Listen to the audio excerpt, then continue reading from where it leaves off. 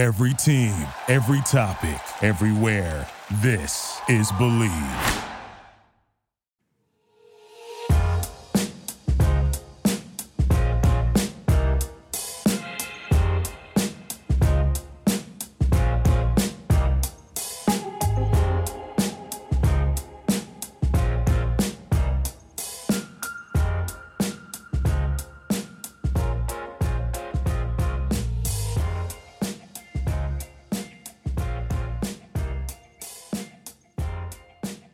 What's up, BBN? Welcome in to Believe in Kentucky. Glad to have y'all along for another episode. We got a good one in here.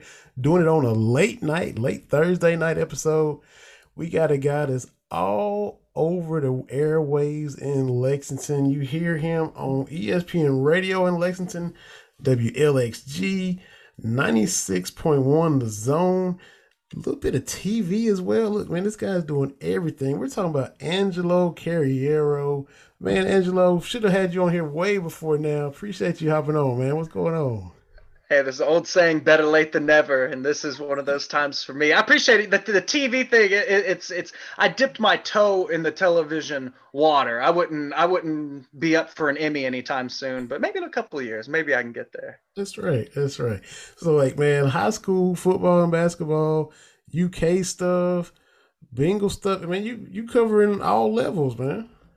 I enjoyed a lot. Obviously, anybody that grew up a sports fan like you and I, it's opportunities and dreams that come true for us. That's a lot of fun. And the only bad thing about it, Vinny, is that I haven't been able to cover this Bengals team because of the locker room access. Obviously, I'm in Lexington, they're in Cincinnati. The day-to-day is obviously much tougher for the distance for me to do. So the last time I was in the locker room with the Bengals, Andy Dalton was there. Oh, wow. AJ Green was there. Cedric Abui was there. It feels like teams of past yore. Like it's amazing. The only player that I can think of off the top of my head that I've ever even like interviewed or been around is probably Joe Mixon. That's how much of an undertaking this team has gone in its short time. I also covered CJ Uzomah when he was there. Actually, when he was an undrafted free agent coming out of Auburn.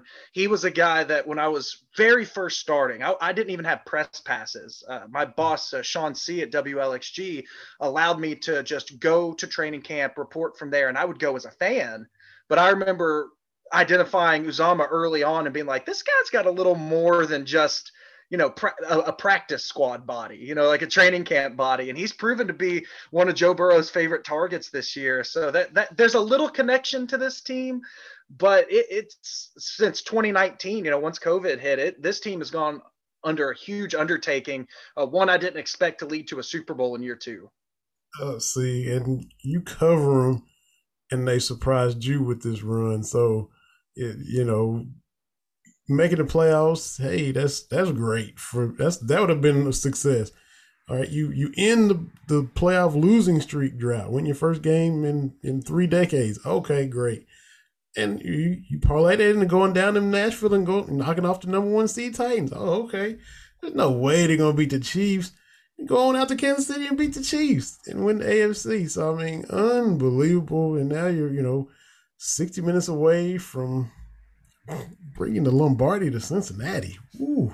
I'm not sure if, especially Lexington Bengals fans, if they ever would have expected it to happen in their lifetime, let alone this quickly after, drafting Joe Shiesty. That's it. Which, the Bengals are the unofficial official team of most of Kentucky, especially Central Kentucky, Lexington on up. It's Bengals, it's Reds. And so I never was a Bengals fan, but of course, everybody, the long suffering fans of Kentucky, and seen them lose 2 Super Bowls to the 49ers. We'll have to get. I know you're gonna pick the Bengals to win. Did you grow up a Bengals fan, or just covering them, or? I'm actually a Packers fan. I am a Green Bay. You're a Cowboys fan, right? Yeah. Yeah. See, which sorry for all the losses the Packers have dealt you over the years. I know it's hard, but it's hey. I'm just saying. No, I Want to make some extra money? How about you invest it in an exciting asset that's outpaced the S&P 500 by 164% for 25 years? I'm talking about art. Masterworks is the new investing app that lets you invest in blue chip paintings from icons like Picasso, Monet, and Warhol without needing millions. Over 300,000 people have already signed up. Get priority access with our unique promo. Log on to masterworks.art/believe. That's masterworks.art/believe. BLEAV. See important disclosures at masterworks.io/disclosures. This is a fun little, you know how things sometimes just happen, like happenstance of situations. It just so happened that my grandfather grew up playing football with Joe Burrow's grandfather in Nebraska. I'm not kidding. I actually sat with his grandfather, his mom, his dad, and his girlfriend at the Week 1 Cincinnati, Minnesota game. We all sat together and watched that game. It just so happened that they grew up together and had that connection. So this game, it meant a lot to my grandfather. That's something about, Southeastern Nebraskan people, that they have a lot of, small town pride and very proud of where they come from and what they've done. So my grandfather was watching Joe Burrow when he was getting garbage time at Ohio State. Like he would go out of his way to watch it because it was his high school friend's, grandson. Wow. And for him to just go from that to being a national champion, a number 1 overall pick, to now a Super Bowl starter, it kind of means a little more around my household. And so, yeah, I have a slight leaning towards, at least in my rooting interest, to the Bengals, but I also believed in them all year. Like as they progressed, I kind of thought they were undersold because it's the Bungles. I do think that they can pull this one out. Will they? They've done it every step of the way. I know it. They've done it every step of the way so far. And I got to tell you, as a Packers fan, I've got an up close and personal look at Matt Stafford for over a decade. And let's just say Joe Burrow, I trust him a little more in games like this than I do Matt Stafford. Wow. It's not a shot. It's just proof. Yeah. I might be, come Monday, I might be saying they proved me wrong again, because I'm going to pick the Rams. Okay. That's not a bad pick. And, we saw the Titans get 9 sacks against Joe Burrow, and Aaron Donald and Von Miller had to be licking their chops, looking at that Cincinnati offensive line.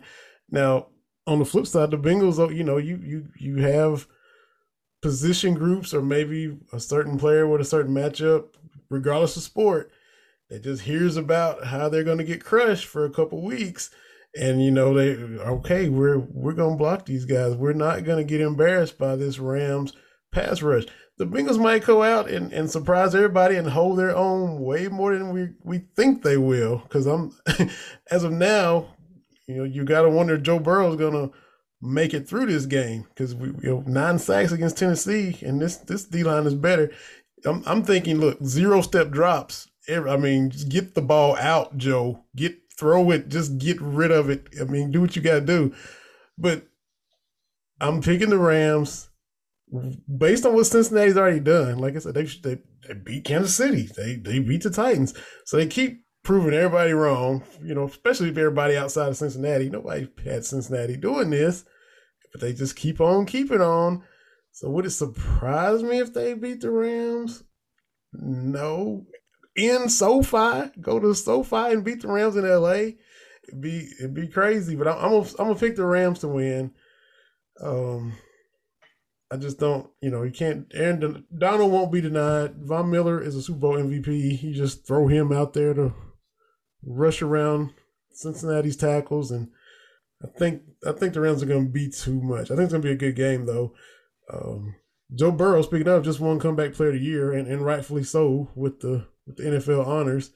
your guy, Aaron Rodgers, won his 4th MVP. I'm sure he would trade one gladly for another Super Bowl ring, but that's neither here nor there. But it is what it is. Listen, Aaron Rodgers is the most valuable player in the NFL. Not just. It's been 2 straight years, but I think 2 straight years kind of shows period. Everybody wanted to get on Aaron's case because of his COVID stuff, because of this and that, even though he made some points about being allergic to everything in there. I'm not going to judge, what Aaron puts in his body if he's allergic to it. Okay. That's his choice. I'm vaccinated. If he's immunized, he's immunized. I am saying that Aaron Rodgers, the rightful GOAT, takes his place with his 4th MVP. He has Super Bowl MVP. He has a Super Bowl. Vinny, I'm sick of hearing about all the Aaron Rodgers hate, about how he's going to leave Green Bay. I'm just sick of hearing for it. The rightful MVP of the NFL took the award home. I'm very happy for the GOAT. Who scored 10 points at home against the Niners. Listen, Vinny, you're bringing up things that are just... Yeah, they're arbitrary and they hurt, Vinny. They hurt. But he wanted that home field advantage, and what did he do when he got it? Got just.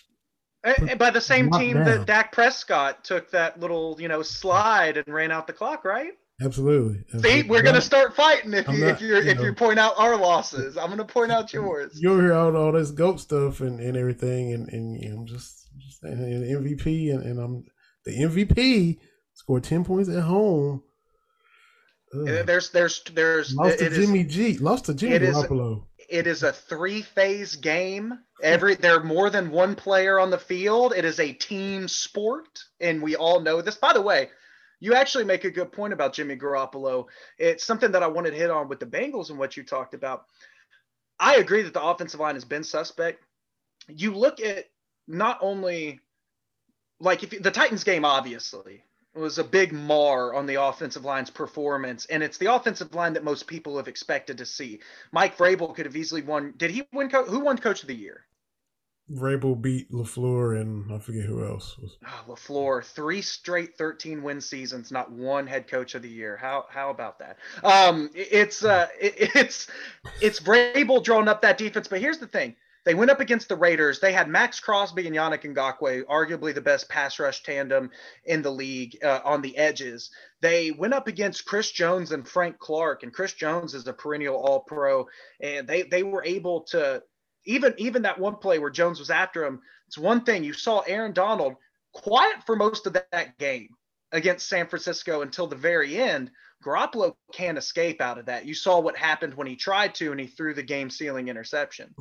Joe Burrow gets that pressure, and that's when Joe Burr comes out. That's when Joe Shiesty comes out. That's when the guy at LSU, that's when Joe Cool comes out, and he makes his best plays under pressure. I'll just say the performances against the Raiders and Chiefs, there's the one against the Titans. We'll see what this Jekyll and Hyde offensive line does, but I wouldn't count him out just yet. I'm going to take Cincinnati. It will be a close game. I do think it's going to come down to the final drive for either team. Yeah. For whichever team has the ball last, I think it'll decide the Super Bowl. And I don't have a dog in the fight, and that's all you can ask for. We've seen a lot of blowouts through the years, especially me being a little older than you. A lot of those games we get out of hand quick in the Super Bowl. So you have a drama-filled, tense, exciting.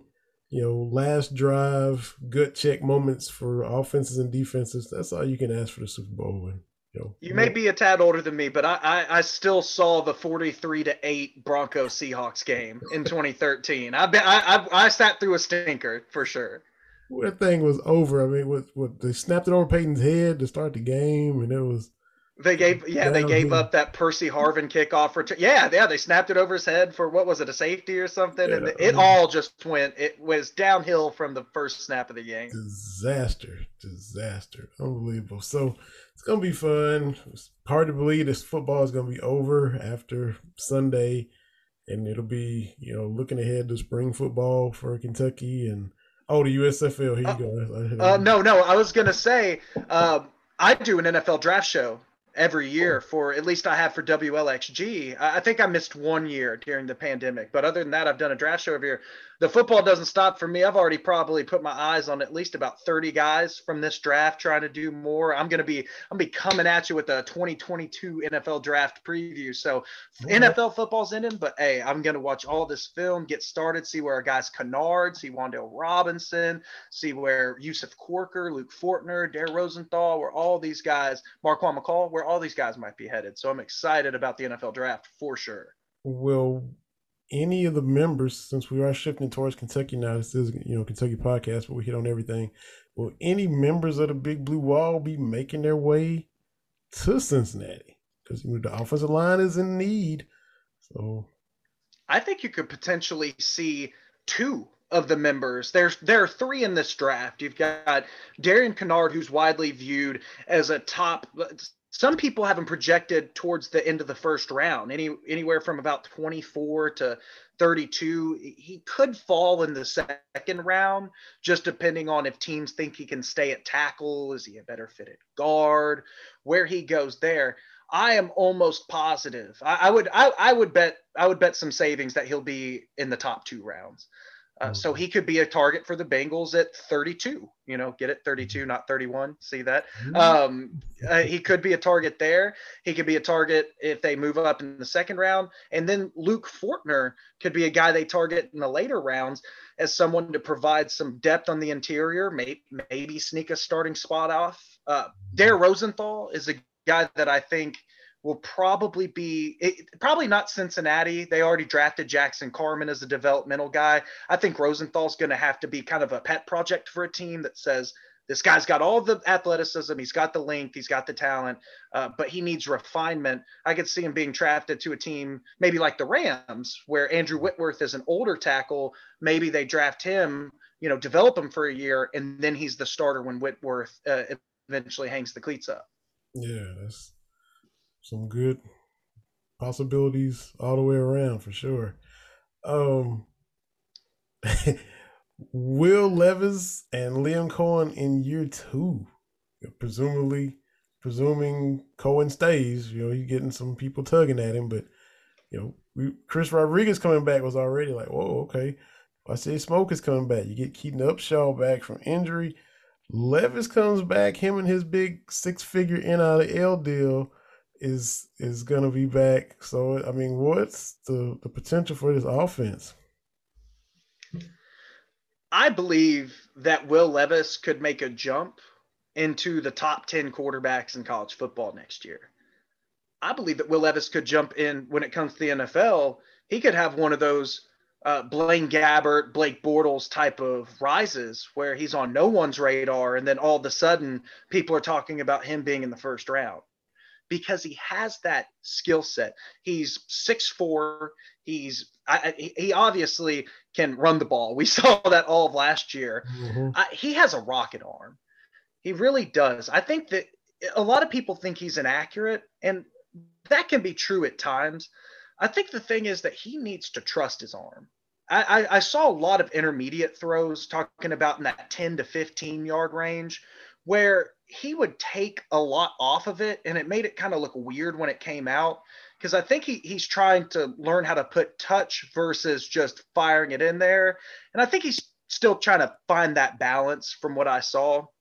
But with another year under Cohen, which, even Zach Taylor went on and during the Super Bowl media week and was glowing about Liam Cohen and what he's done, what he did at Maine. Cohen might not be long for Kentucky. I think his star is rising, and you hope to just keep him here as long as you can. But I think that the ceiling is through the roof. Obviously, you got Rodriguez back. Obviously, the weird situation with Wolford going to Alabama and all of that. The offensive line is more of a question coming into this year than normal, though. You have some returning starters like Horsey.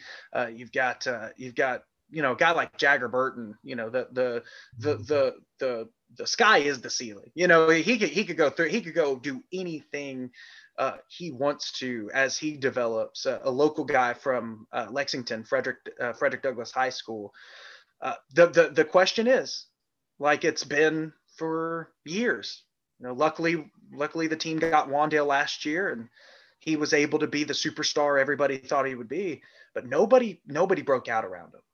I mean, Josh Ali, when Josh Ali got hurt and he was out, and I mean, Josh Ali's very imperfect player, but the offense was worlds difference with him in there because a guy like Isaiah Epps didn't pan out. You know, Magwood kind of came on, and then obviously DeMarcus Harris kind of, picked up some slack towards the end of the season. But you're going to really have to hope that the Baker from Alabama comes in and produces right away.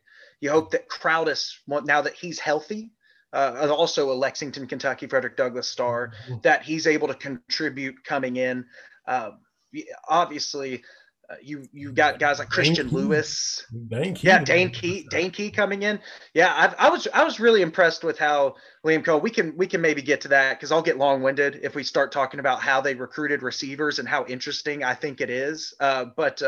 It's all just wide receiver development, and that's what the whole entire season offensively is going to hinge on, unless something dramatic happens to the offensive line. But I don't expect that to necessarily be the case. And just going back to Levis, like you said, we saw him run, we saw him truck, Aldridge from Missouri, the second game of the season, run through the linebacker.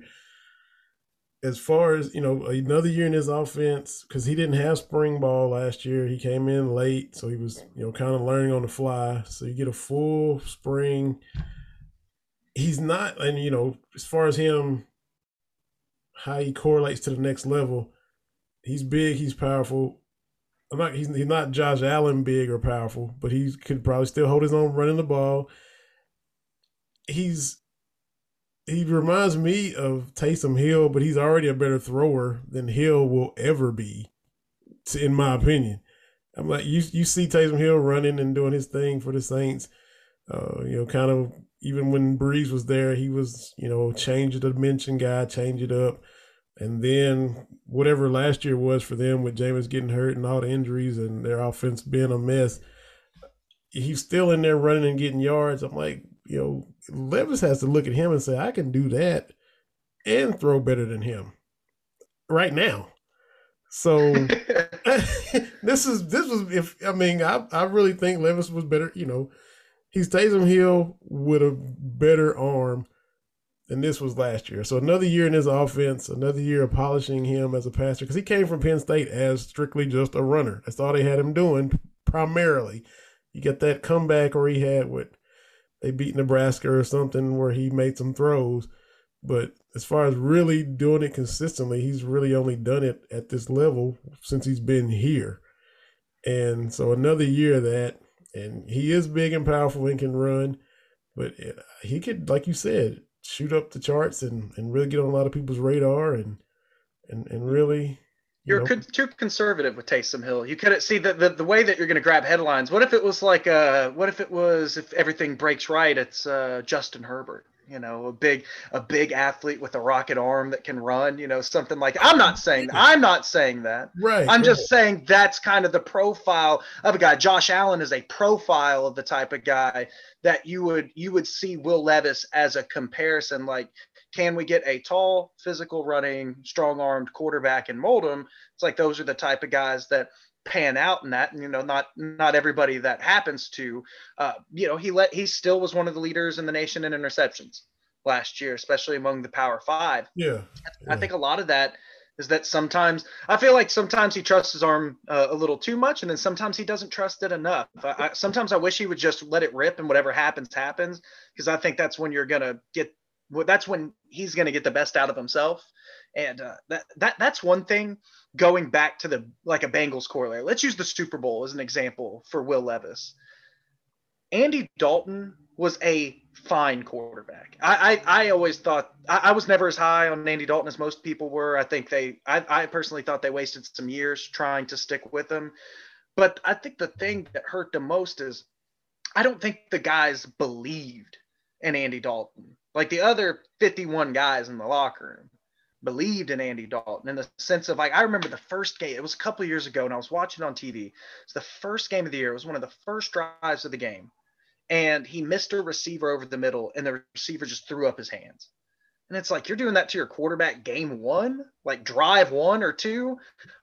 It's like, oh, so you just don't no, y'all don't believe in him.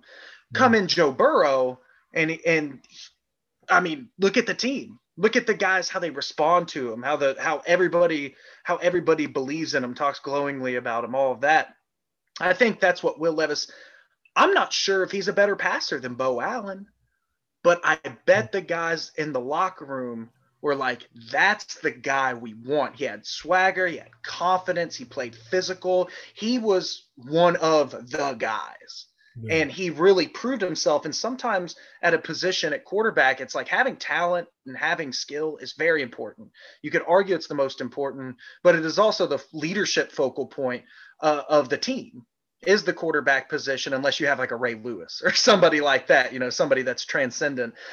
But I really do think that the guys wanted Levis. They believed in him. And I think that makes other people play better in general. And I think that's one thing that wasn't as talked about last year is how he kind of, elevate. Think about the Florida game when that snap was dropped and he took it and he got the first down and those hard runs. The guys were always hyped about it. They were excited for him. He always played with an edge. And I think when your quarterback plays with that edge, everybody else plays even sharper. Yeah.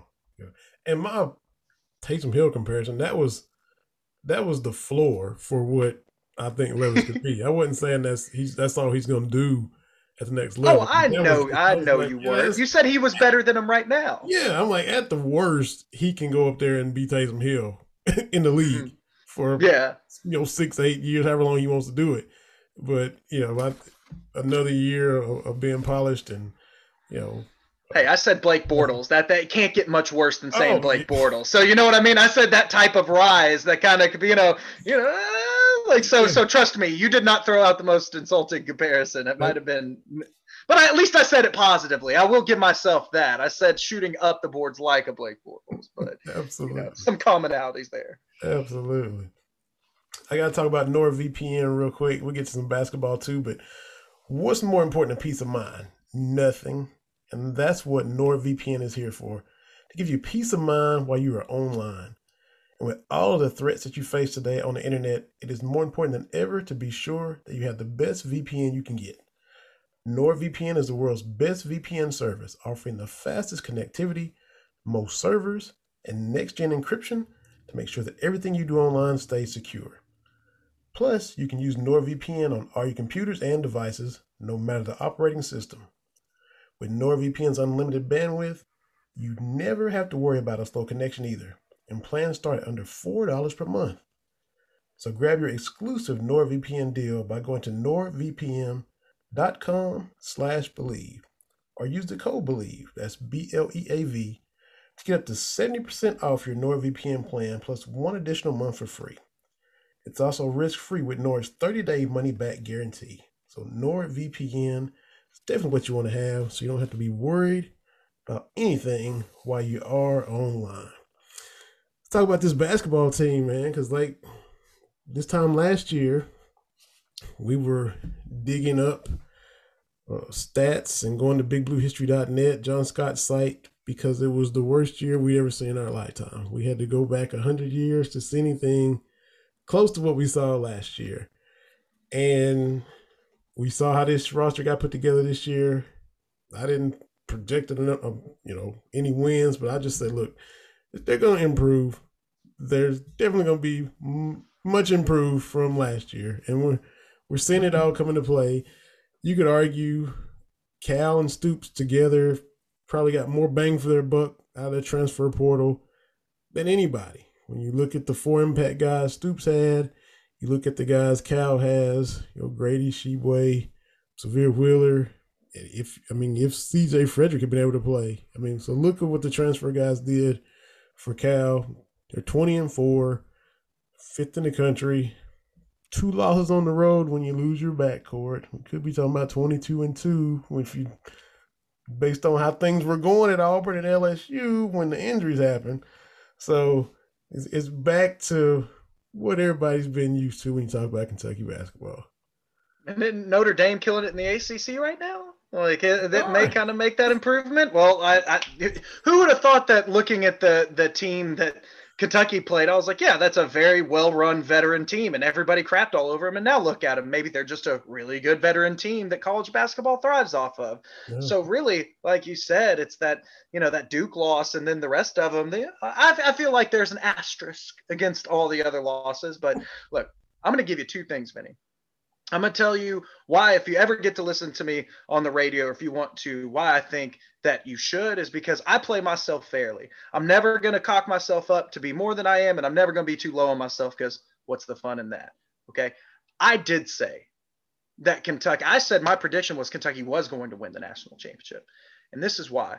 I felt like in modern college basketball, there's now a trinity of places that you have to hit in the development of your team to be successful. The three are, you have to obviously recruit and develop kids. So you have to have kids that are sophomore, junior, seniors in your program that have been there under you. You have to be able to recruit high school. You can't just bring in 3 stars every single year. And maybe if you keep them all, that's great. Maybe they develop into it. It's very rare that happens. Even Virginia, North Carolina, and Villanova, who are classically developed guys over time, you have to get some good players in there if you want to be successful, and hope they don't. And this is the last part of it, transfer and the transfer portal. You have that to build your team. Cal got Keon Brooks, Davion Mintz. He got Lance Ware. He got a ton of guys coming back. Dante Allen's another example of that. He got guys to come back that had been in that program that were 4 and 5 star level talents. That was step one. Step two, he didn't out recruit everybody for the top of the top guys. Some guy goes G League, but Dameon Collins, Ty Washington, and Bryce Hopkins, right there, you had the high school aspect of it. We've seen how it paid off for Ty, and I'll get to Damian in a little while when we talk about the Cats. And then the transfer portal, like you laid out, you got a bunch of all-conference guys at other schools to come to this team. I thought that was the perfect trinity of how you win in modern college basketball, and it's come to bore. I mean, look at the team. I will say this, and this is why I said I want to be fair. I did a segment on a show that we used to have on 96.1, and it was called Angelo Goes Off the Rails. It's just where I talk about a subject that I felt passionate about that day. And ESPN came out with their top 25 college basketball players, and Oscar Tshiebwe was in there. And I said, what are they thinking putting Oscar Tshiebwe in the top 25? Why? Because he can offensive rebound? I said, I thought if you had one Kentucky guy, it'd be Kellen Grady. He's a 2,000-point scorer out at Davidson. And then I was like, well, if it's not him, like Ty, they had other freshmen in there. Maybe Ty's that guy. And Sahvir Wheeler was the leading assist man in the SEC. I was like, Oscar's maybe a top 75 guy, but like top 25? And now how stupid do I look? Guys, the Naismith, like by far the Naismith leading candidate for top player, Wooden candidate, like consensus All-American. Like he's going to be one of the most dominant seasons in the last 10 years in college. But that's just one of those examples where I was just like, oh, I'm right about this. Well, guess who was completely wrong about that little analysis that they made? That was yours truly. So, in both ways, I try to go. What was the timestamp on that segment? What was this the first? Was this after the Duke game, or when did you utter those words? I did it after the Duke game. I think it had like a 17 and 19. No, it was on ESPN's preseason top 25. Okay. Yes, sorry. It was the ESPN preseason top 25 where they projected the top 25 players, and the only Kentucky player they had in there was Oscar. And let's just say ESPN might have known a little bit more, about what they were talking about than maybe I did at the moment.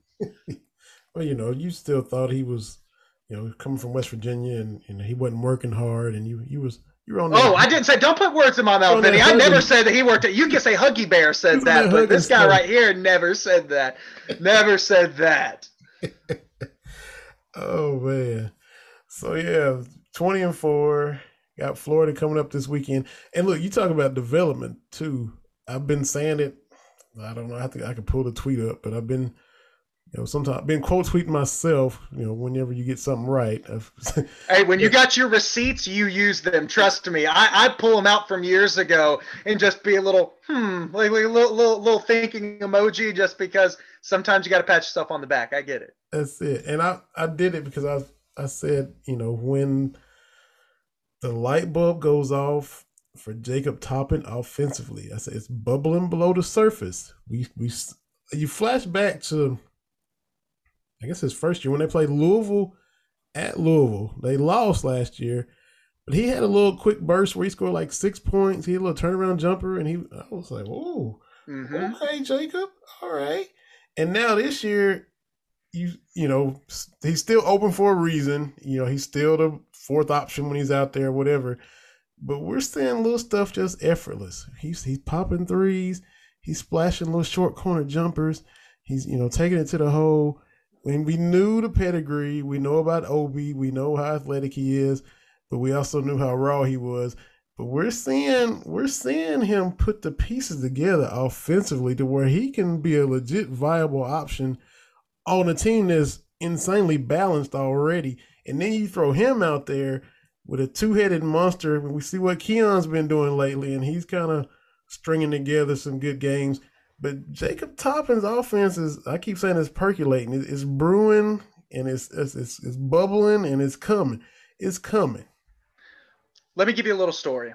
I was at UK's media day this year, and we were waiting after Cal for all the players to come out to their table. And the first one out was Jacob Toppin.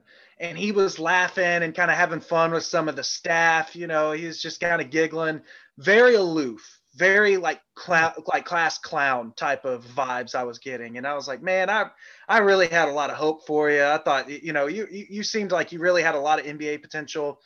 He sits down at his table, and I'm the first one there asking him questions. And as soon as I start asking, he gets serious. And he's not like aggressive. He's just very, very focused.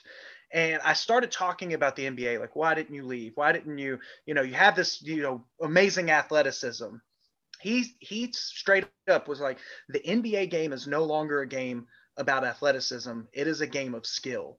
And I had to come back to develop my skill. And I was like, oh my God. I was like, okay, I'm sorry, Mr. Toppin. I like, obviously I didn't say he was aloof to his face. I was just thinking that. And then he came out with that. And I was like, okay, this guy, like, he knows what his objective is. He knows what he needs to be here to do for himself, and we've seen how it's kind of related back to the team. I agree with you. Now, he's only 2 for 3 from 3 this year. I was actually with a guy the other night, a former UK basketball player. I won't say who, but he had some connections to some NBA scouts, and we were talking about Jacob Toppin and whether he was an NBA player. And at first it was like, nah, like there was a little bit of debate with the group of people, and he called up his scout, and I kind of floated out there. I was like, he was like, oh, he could definitely go in the G League right now. And I was like, that reminds me a lot of Derrick Jones Jr., who was in the slam dunk contest for the Phoenix Suns when he was in the G League, signed a 2-year, $18 million contract with the Chicago Bulls, and was starting for them before he got hurt. There is a path for Jacob there, but for this team specifically, it is what you're saying. He has become so much more reliable in different facets. He likes to pass too. Like, that's something that he'll flash from time to time when he has the ball to make plays. But the way that he's been finishing this year as well, I got to see, first time I ever sat courtside was this year at a UK game at Rupp. And I got to see him dunk once. And I'm not kidding, Vinny. He was still going up when he dunked it. His athleticism is unlike anything you've ever seen. And this is a team with Collins on it. So you won't find another person that agrees with you as much as I do, where Jacob Toppin is, if his role comes into it, that he is I think that's right. We're burgeoning. Is that word? Is that the right word? Offensive player.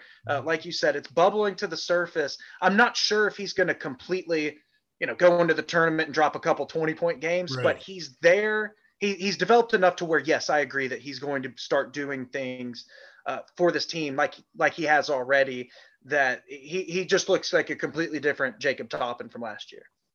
And you talk about his athleticism, how noteworthy it is, even with Collins on the team. who just ruptured his chin on the rim just because he could. So, and Jacob's athleticism is still noteworthy when you got a guy that's ripping his chin off on the rim. Exactly. It's insane. It's insane to have that type of athleticism. I mean, we've had some athletes here too. Like my favorite's Alex Poitras that we've had through here, but these guys are.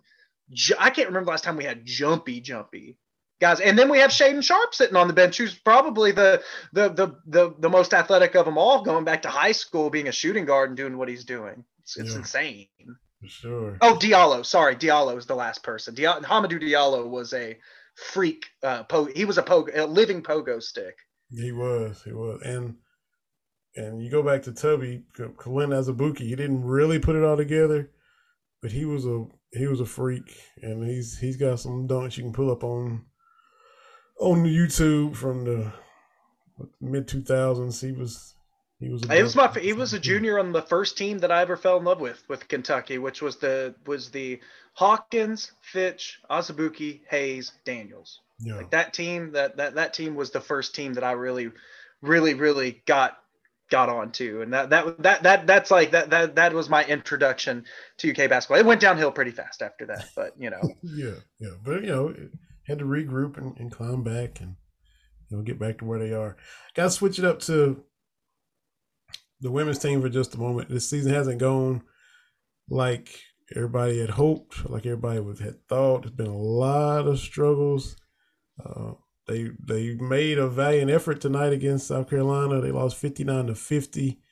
But I think they're 2-7, 2-8 in conference play now. So it's been a tough season. You lose Blair Green, you have injuries, you have disciplinary problems, suspensions. There's been a lot of stuff going on.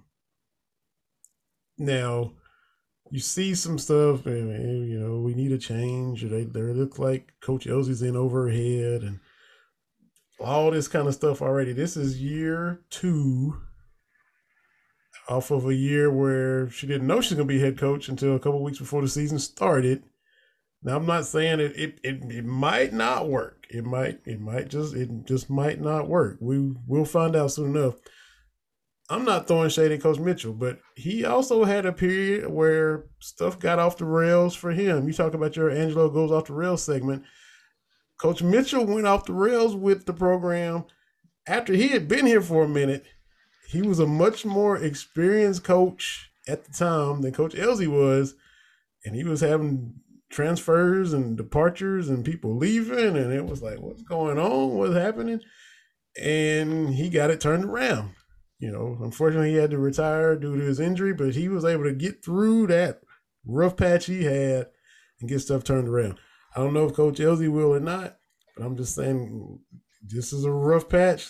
See if she can get through it like he did, and maybe she will be able to. You hear a lot of she's wasting Ryan Howard. You hate to see her last year be on a team like this.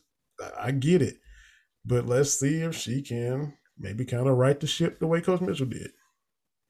It's kind of to make a football comparison, is she like a Coach Stoops or a Coach Joker, in the terms of how the program goes once it's handed to her?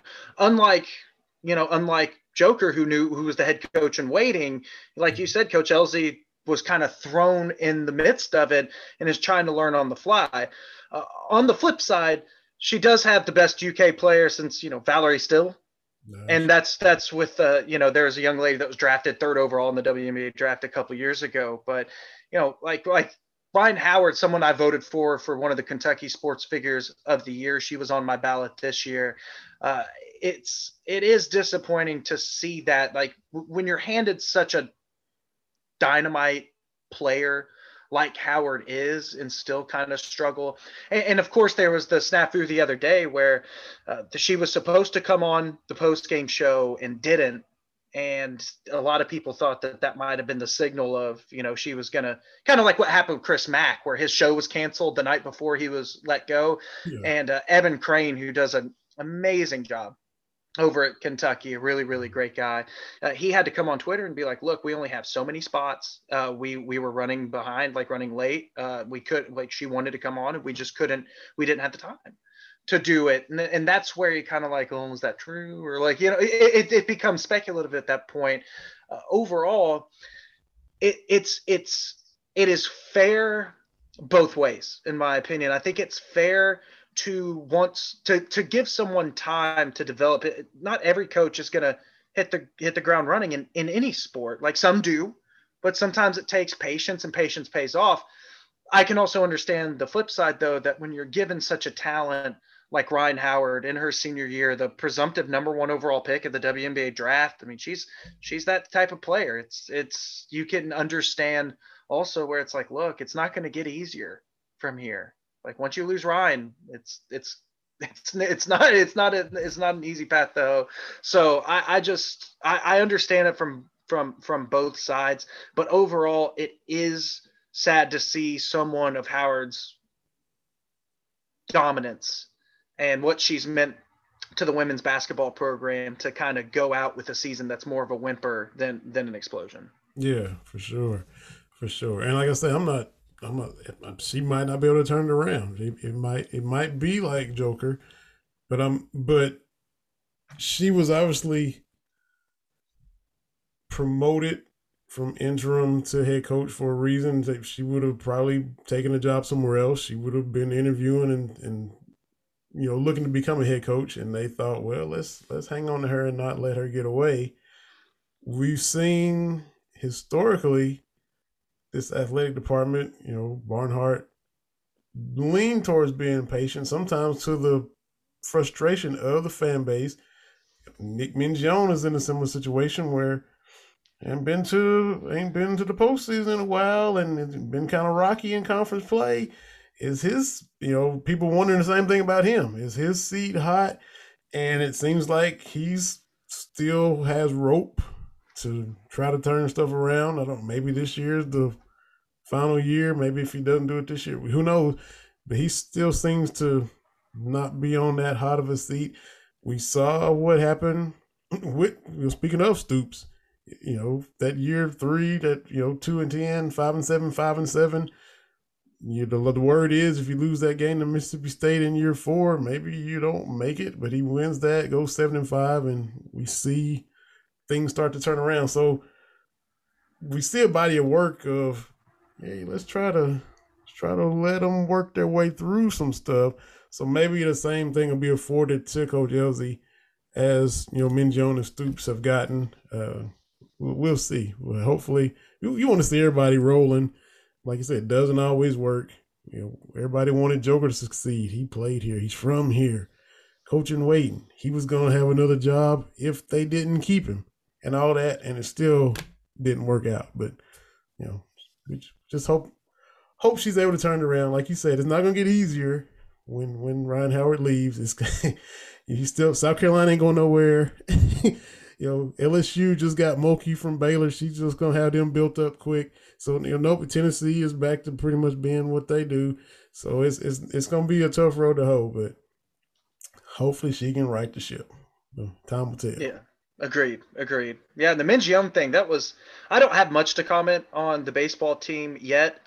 I will say that season brought a groundswell. When Kentucky athletics are good, it's amazing to see that even the secondary programs like not basketball and football, how much hype and joy there is around it. I will say it's not as much the production on the field. You have a season like that, and if you keep a quality program, you expect it to happen again.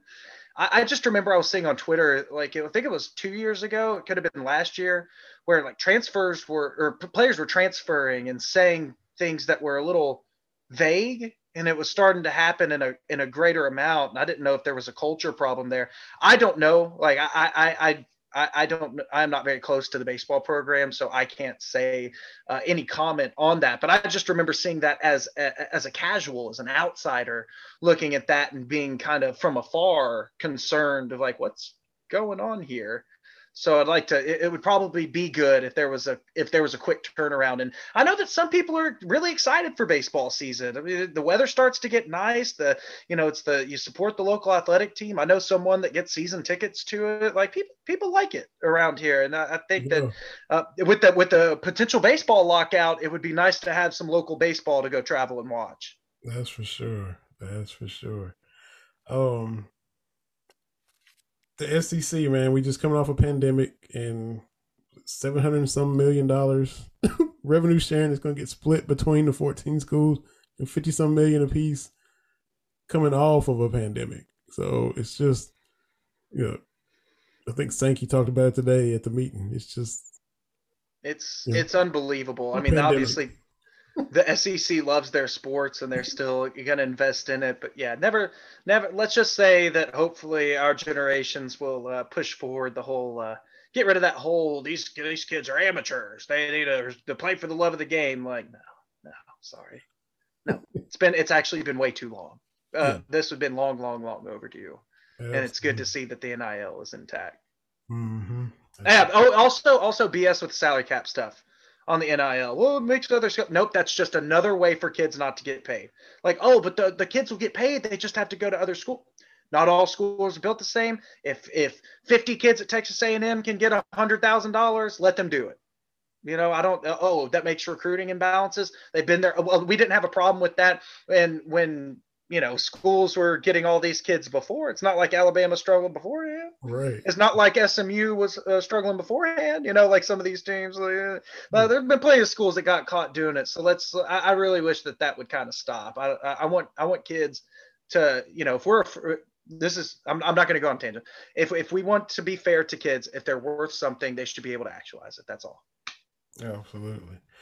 Got to talk about one more quick sponsor to the podcast real quick. We got La Terrain watches. Look, sometimes you just don't need to be looking at your phone to see what time it is. La Terrain watches, they're affordable, they're stylish. They have them for men, they have them for women. You have accessories, you can get different bands, you got different styles. You can go to laterrain.com and check out the whole selection of products. We had Dave, the owner, on this podcast a few weeks ago. If you go to laterrain.com, LA-TOURAINE.com, hit the chat button. You're not just speaking with a bot or some automated deal. You're speaking with actually the owner himself. Dave, who was on this podcast, will get back to you and answer your question. We have former cats like Tony Delk, who hosted this podcast, Walter McCarty. They endorse La Terrain themselves. You got former NBA player for, my Houston Rockets, Vernon Maxwell is in with La Terrain. So they're getting a lot of cool people to endorse them. And it's a really good product. So you definitely want to make sure you have a La Terrain timepiece on your wrist. Whatever the occasion, formal, casual, get yourself a La Terrain timepiece. La Terrain watches, laterrain.com. Appreciate them sponsoring the podcast. And Vinny, I don't wear a watch, and I would love to be sponsored by La Terrain. Since we have all these professional athletes, why not a rising local radio broadcaster? I mean, let's put a nice timepiece on this wrist, is what I'm saying. Hey, Dave, they listen to every episode. Dave and Ben is from Kentucky. Ben is from Mount Sterling. Dave is from Philly originally, down in Charlotte now. They've teamed up to get these watches out. And look, man, you just might speak that into existence. We might have a watch that you're sponsoring for you, or might have a Angelo line or something like that. Who knows in the works, man? And I'm a big fan of Charlotte. That market right there is a pretty market. I got to tell you that much. So I'll tell you what. I'll try to get in contact with them. That sounds good. That's it, man. La Terrain. And look, I love Charlotte too. Love it. It's always fun when you go over there. I used to want to live in big cities when I was little. I want to live in Atlanta or New York, and there's just now you get older. It's like, man, it's too big. It's too crazy. Just go and visit and then leave. Charlotte's like Atlanta without all the ridiculous traffic. It's like you can just move around. It's not crazy like that. Every time I've left and hit at 5 o'clock and just drove right in and where I'm trying to go right downtown to the hotel. Going for a concert, going for a ball game over there. Just love it, man. I ain't got nothing bad to say. Every place has their bad spots and all this, and no place is perfect, but I've never had a bad time in Charlotte. My three favorite sports are the NFL, NBA, and college football. They've got the Panthers, the Hornets, and they've got a rising college football team in their Charlotte program. It is quickly becoming a thing. So that market right there, I'm just like chomping it. I'm like, oh, all that stuff just I don't have to leave the city and I get to do all this stuff. Oh man, it's Charlotte. Yeah, Charlotte's a dream market for me. I think I'd be, and like you said, I don't want to be in New York City. I'm sure it's cool for some people. It's probably a little too big for a simple Kentucky boy like me, but Charlotte feels like right in the middle, major market, but not, it's not LA, Houston, Chicago, New York, Exactly. Michael Garrett is from Louisville. He's over in Charlotte now. He's like part on their athletic department. We had him on the Cats Talk Wednesday podcast that you've been on with myself and TB. But yeah, he's the same thing. They got the football team going over there. I think they beat Duke in football, which is, kind of big for them for that upset. They got a great stadium. Because I was asking him. I didn't know. I legit didn't know. I was like, because the Pitt Panthers play in Heinz Field where the Steelers play. I said, does Charlotte play? Do y'all play at Bank of America? He's like, no, we got our own stadium. I was like, oh, because I thought they just shared it with the Panthers. I didn't know. He's like, no, we got our own stadium. We got our own facilities. We got our own campus. I was like, oh, okay. And then I think that, yeah, they're real serious about it. Yeah. So I really didn't know. So I was getting educated on, the Charlotte 49ers and he's a San Francisco 49ers fan too. So we had to butt heads on that. But he was educating us on the Charlotte 49ers and all the good stuff they got going on at that university. Of course, Mike Pratt had the connection over there. He coached Charlotte back in the day after his playing days were over. And, I talked about this. The Kentucky Knicks, that's all you heard, because Quickly and Nerlens and Kevin Knox and Kenny Payne and all the UK guys. Charlotte historically goes back deeper than, a lot of cities as far as UK guys. Like I just mentioned, Mike Pratt coached over there. You had Tony Delk get drafted over there.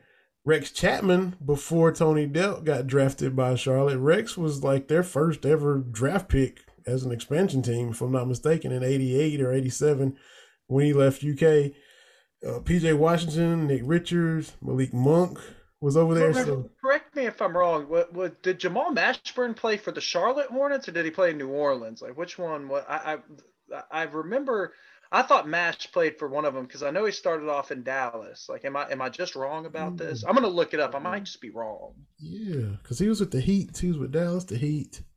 Yeah, I loved it. I don't want to be misfactual. Jamal Mashburn's a player for Kentucky that, I feel like is pretty criminally under talked about for how not only great he was in college, but in the pros too, but how dominant he was. I mean, if you created an all-time UK starting lineup, that's that small forward spot. I really think that Mashburn would have a very strong case for that. So I think that when it comes to the monster mash, that it is under talked about. And of course, I told you before the podcast started how slow my computer is. So trying to pull up Basketball Reference and look at Jamal Mashburn very quickly has not suited me well. So I'm going to come back to that in.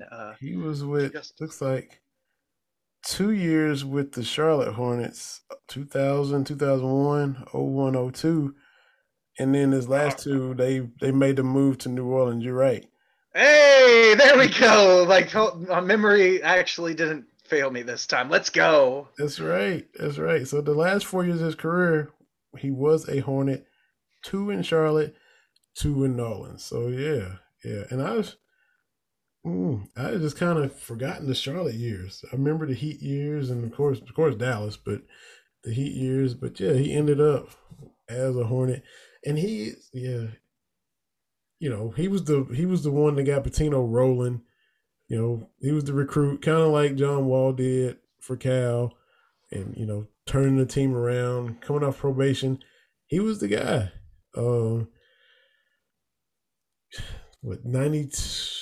92, the late year, the Duke game, but he had fouled out. I'm like, Mash fouls out.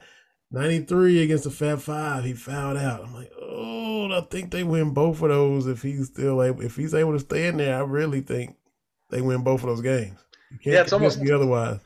It's almost ironic because they call them the unforgettables, and it's like, yeah, that's cool, but the best player on the team often gets forgot. Like the irony of that, it's like, yeah, like Pelfrey's cool, but I mean, MASH. Like, you know what I mean? Like, looking back at it, like, as someone that was born the year that happened, like, I didn't get to see that team. Oh, but it's like, yeah, like Feldhouse, well, you know, that's cool. But it's like, oh, Jamal Mashburn was on that team. Maybe we should talk about like him a little more. Yeah, he was something else for sure. He really was, and so just versatile, man. 6'9", 240, inside, outside, could handle it. You know, we see a lot of guys do that now, but he was doing that like in the year you were born. He was doing it back then, so he wasn't a lot of guys doing that back then. And that's smooth and effortless. I mean, yeah, Magic Johnson, 6'9" point guard, greatest point guard ever. I get it. He was doing it, you know, and running the Lakers late show offense and all that, Showtime. But, you know, from a small forward, you know, versatility wise, MASH, man, he just kind of blew everybody away. Yeah, for a team that the 96, 97, and then when Tubby took over in 98, when you had all of those pros like Ron Mercer and Antoine Walker, Tony Dell, Walter McCarty, all those guys, like I still think that MASH was probably the best pro that Pitino took out of Kentucky and put in the league. Unless I'm forgetting someone, which could be the case. Yeah, it's probably right. Yeah. So Antoine and Dell, but yeah, MASH is that guy. And we went to the Dallas team, and you know they were struggling, and we had a lot of good players. You had Kidd and Jim Jackson and MASH. There was a big three that was supposed to, kind of get it going and get them turned around. But I'll never forget. I just flipped on the TV. It was WGN. It was a Bulls game, and this was when the Bulls were the Bulls. This was like 96, 97. This was championship Bulls. And MASH just out there dropping 50 on the Bulls. And Scottie Pippen's guarding him. Jordan's guarding him, and it's just y'all just gonna get this work, and they couldn't do anything with MASH that particular night. And the Mavericks were an inferior team.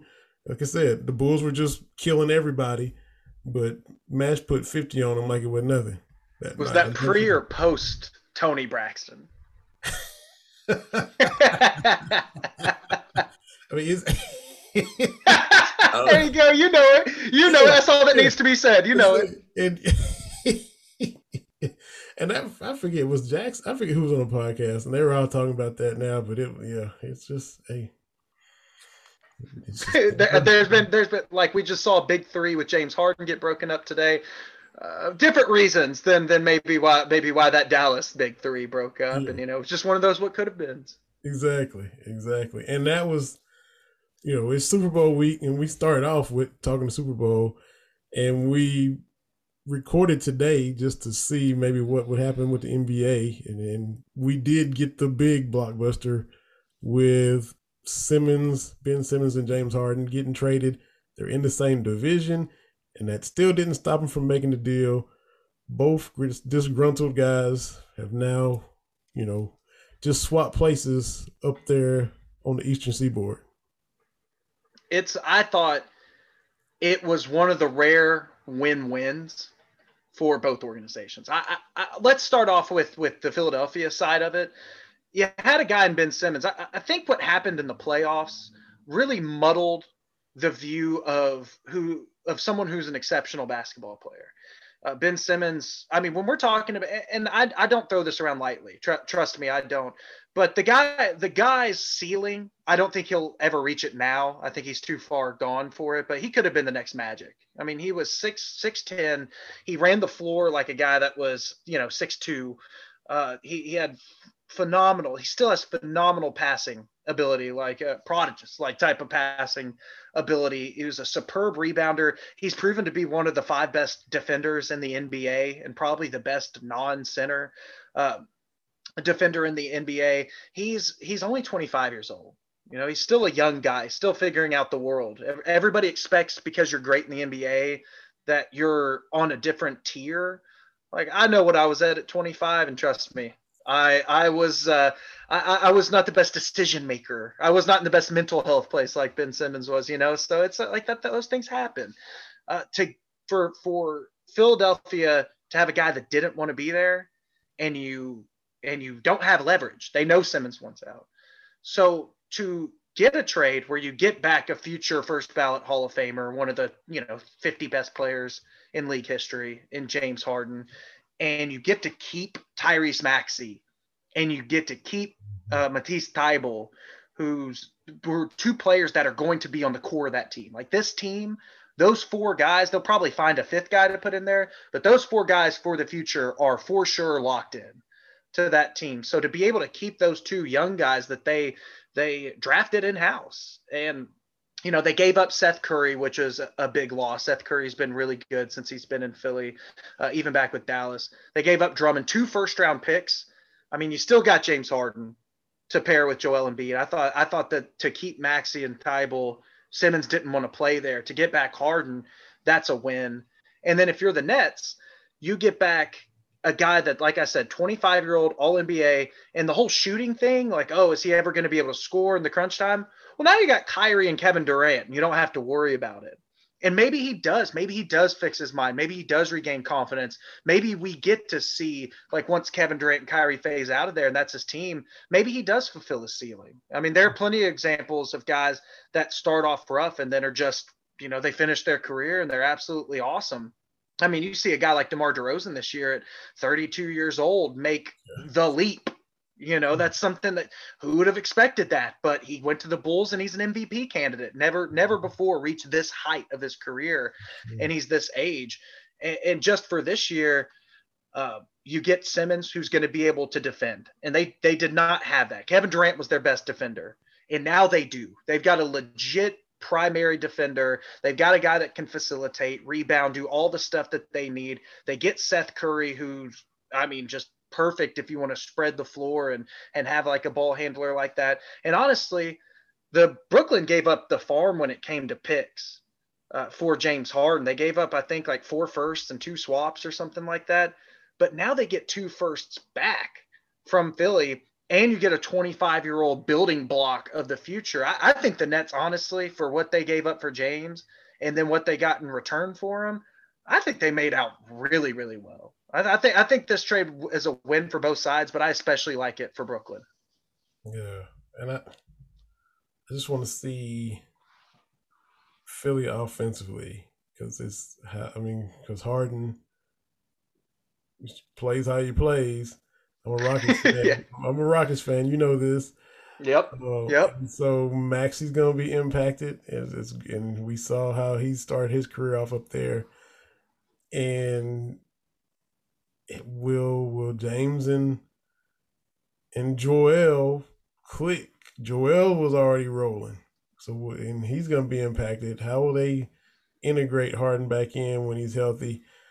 Will Harden just kind of defer and drop it into the big fella and let him work and let him eat? Or will he, I don't know. Vinny, you are to be like this to a guy that's like your second best player, third best player in franchise history, for a guy that gave you like 10 great years of his professional career, for you to talk so lowly about James Harden, you sound bitter. You sound salty, Vinny. That's what I'm hearing. You're talking about a guy that ran an offense a certain way with Kevin McHale.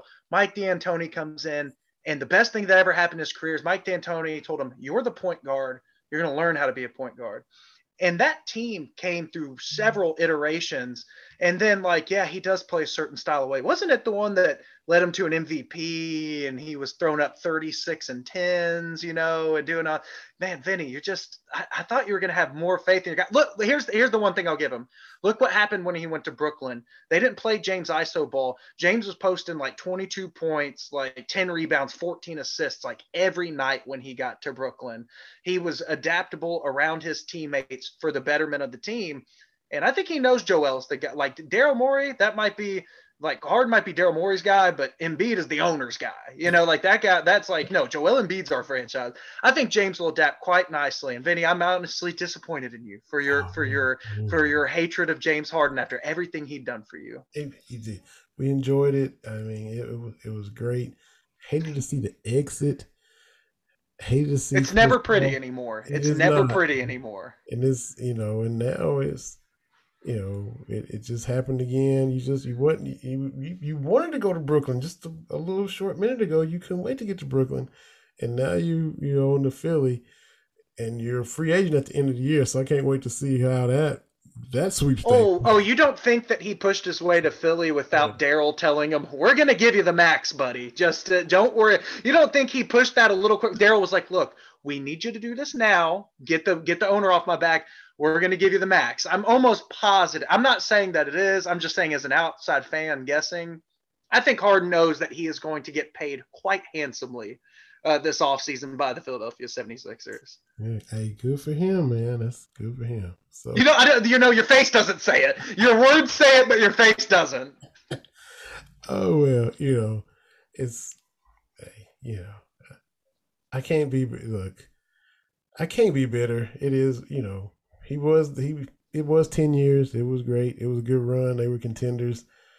Poor old Stephen Silas just walked into a coaching job that it wasn't what he signed up for. And it ain't been close to what he thought he was going to be walking into since he got there. Can you call up your boy Stephen Silas or Tillman Fertitta or Frittata or whatever his name is? Can we get John Wall back on the court? I want to watch John Wall play basketball again. He's healthy. Yeah, that would have been nice too, because he was the first former Cat on my Rockets since Terrence Jones, if I'm not mistaken. So it would have been nice to see John Wall get some serious run there. But yeah, you had Wall. Cousins was on that team with Wall at one point last year, and then you had Chuck Hayes as a Rockets alumni there. A couple of guys away from building a squad over there in Houston, a little Kentucky all-time squad. Trying to get a little deep Southwest Lexington going on down there for sure. Well, okay, like I know this is your podcast. Let me ask you. He was my favorite prospect in the draft last year. Second best on my board, Jalen Green. What do you feel about him so far? Are you happy with him? Would you wish they would have taken Mobley, or are you sticking by Jalen? I'm happy. It's just gonna be got to take your lumps, and they've been doing that all year, and so you don't get to see them much. They're just kind of down there in obscurity this year. Just tanking away. It's just gonna be one of those years, but a lot of potential. He's good. He was, he lost to Toronto tonight, but I'm cool with it. I'm cool with it. Get to see him in the dunk contest, and then he'll go back to being on the worst team in the Western Conference again. And so it is what it is this year, man. But I'm excited. So hopefully they can rebuild and work their way back up. The West is a beast, but take your lumps, see what happens with some of the older guys. They traded Tice, and see what happens when you get those pieces, what's going on with Gordon and all that. But, take your lumps. It happens. You can't be up there all the time. And they contended for a long time, and they tried to win for a long time. You had the Yao years they were trying to win. It's not like they just tanked it. They legit been trying to win for a long time. And, the wheels fell off this year. Crazy circumstances. James left. Wall hasn't worked out, and that situation is whatever it is. So just take your lumps and who needs to hear what you're saying is your old friend TB, because this Lakers fans are melting at this point. Like, oh no, we don't have a championship team for the first time since LeBron's been, or not the first time, but oh no, like everything's falling apart. Like, yeah, it must be so hard to have LeBron James and Anthony Davis and have a championship, less than 2 years ago. Like, so difficult. Like, Lakers fans are so spoiled. Don't you agree, Vinny? I do. It's like Terry said. He's 44. The Lakers have won 11 championships in his lifetime. So they don't ever have to win another one in our lifetimes for me. That's plenty. Every 4 years of his life, the Lakers have won a title if you average it out. That's ridiculous. Well, to be fair, if you averaged out the Niners too, it would look a lot better, but they haven't won in 94. Tell him I said that. That's true. Yeah, because he tries to talk trash to me about the 49ers because they went to a couple of Super Bowls and lost them. He's talking about, there was no high def the last time the Cowboys won. I said, look, our Super Bowl drought is what it is, but it's yours is a year longer. Yeah, exactly. Our drought's a year shorter than San Francisco's because, San Francisco beat the Chargers. The next year, Dallas beats the Steelers. And, so your drought's longer than mine. So exactly. So it's petty, and that's how we do. And we don't agree on anything. except Kentucky. We disagree on everything else, and that's the whole nucleus of the podcast over there. So absolutely, man, I was supposed to not get long-winded and keep you this long, but you came on here and killed it after work. Keep man, I appreciate that. man. Appreciate you, Angelo, for hopping on here. Tell my guy, look, Todd Lanter's been on here for an episode. Got to get him back on here again. He had kind words to say about you when we talked about you last time. Y'all talked about me? Yeah, I said, man, you know, hey, nobody told me that. Todd didn't tell me he talked about me on podcast. Nobody told me they talked about me on podcasts. I'm out here like it just, could have listened to all these good words being said. I missed them all. But no, I got Todd for you. If you want him back on, I'll make sure to make it happen. Yeah, because I know he's been moving. I texted him a while back. He was moving. He was busy. And I was like, we'll do it again. So get connected with him, especially since it's still basketball season. I got to get him back on here again. But you let me know and I'll make it happen. All right. I appreciate you. So I was like, man, I'm just not going to bother him. I'll try him again. But, we'll get him on for sure since it's almost March now. Got to get his insights, man. Got to pick him up. I know. Exactly. Well, man, Angelo, appreciate you. Tell everybody where they can find you. We plugged it a little bit, but tell them on your socials, your stations, high school, everything you're doing. Tell everybody where they can peep you out. Look, I'd appreciate it if y'all followed me on Twitter at Angelo Media Lex, ANGELO Media LEX. Like, I'd love it if you follow me there. That's where I'm most active with a lot of my content, promotions, thoughts. I do Varsity Game Night, which is our high school basketball program. Tournaments are starting. Like district, we're going to be doing the District 42, obviously the Region 11. We're going to try to broadcast every single game live on air. That's if you're a high school basketball fan, like we are the place to be, especially if you're here in Lexington, we are the place to be for that. And then, like on the air, like with the UK stuff, it's been going on. But like I said, you stick to my Twitter and kind of stay tuned and you'll kind of get to see where I'm going next. But I'm not here. I'm not doing these things if it isn't for people like you, Vinny, for believing in me and enjoying what I do and me enjoying, obviously I enjoy what you do, but for all the support that you give me and with what we do here, if it's not with the community, if it's not with us sticking together and coming up together, then we're all, fish out of water. So I really appreciate you supporting what I do and having me on the Bleed Podcast. Yes, sir, man. So y'all check him out. He's doing big things. He's doing great stuff on all levels. Like we said, high school, UK, NFL level with the Bengals. And y'all can catch everything we just talked about on this episode. Go to Believe.com, straight to the site, or subscribe to Apple Podcasts, Spotify, Stitcher, wherever you get your podcast.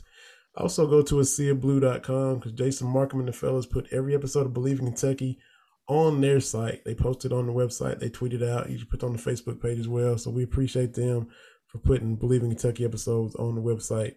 So BBN, y'all take care. It's been a fun late night. Looking forward to seeing the Cats handle the Gators this weekend.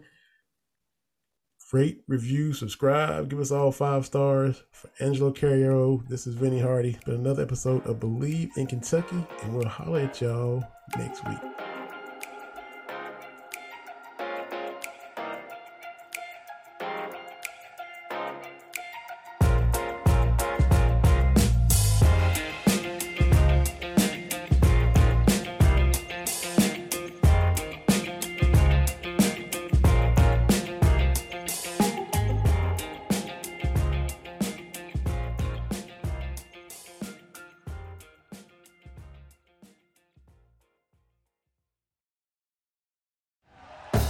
Thank you for listening to Believe. You can show support to your host by subscribing to the show and giving us a 5-star rating on your preferred platform. Check us out at Believe.com and search for BLEAV on YouTube.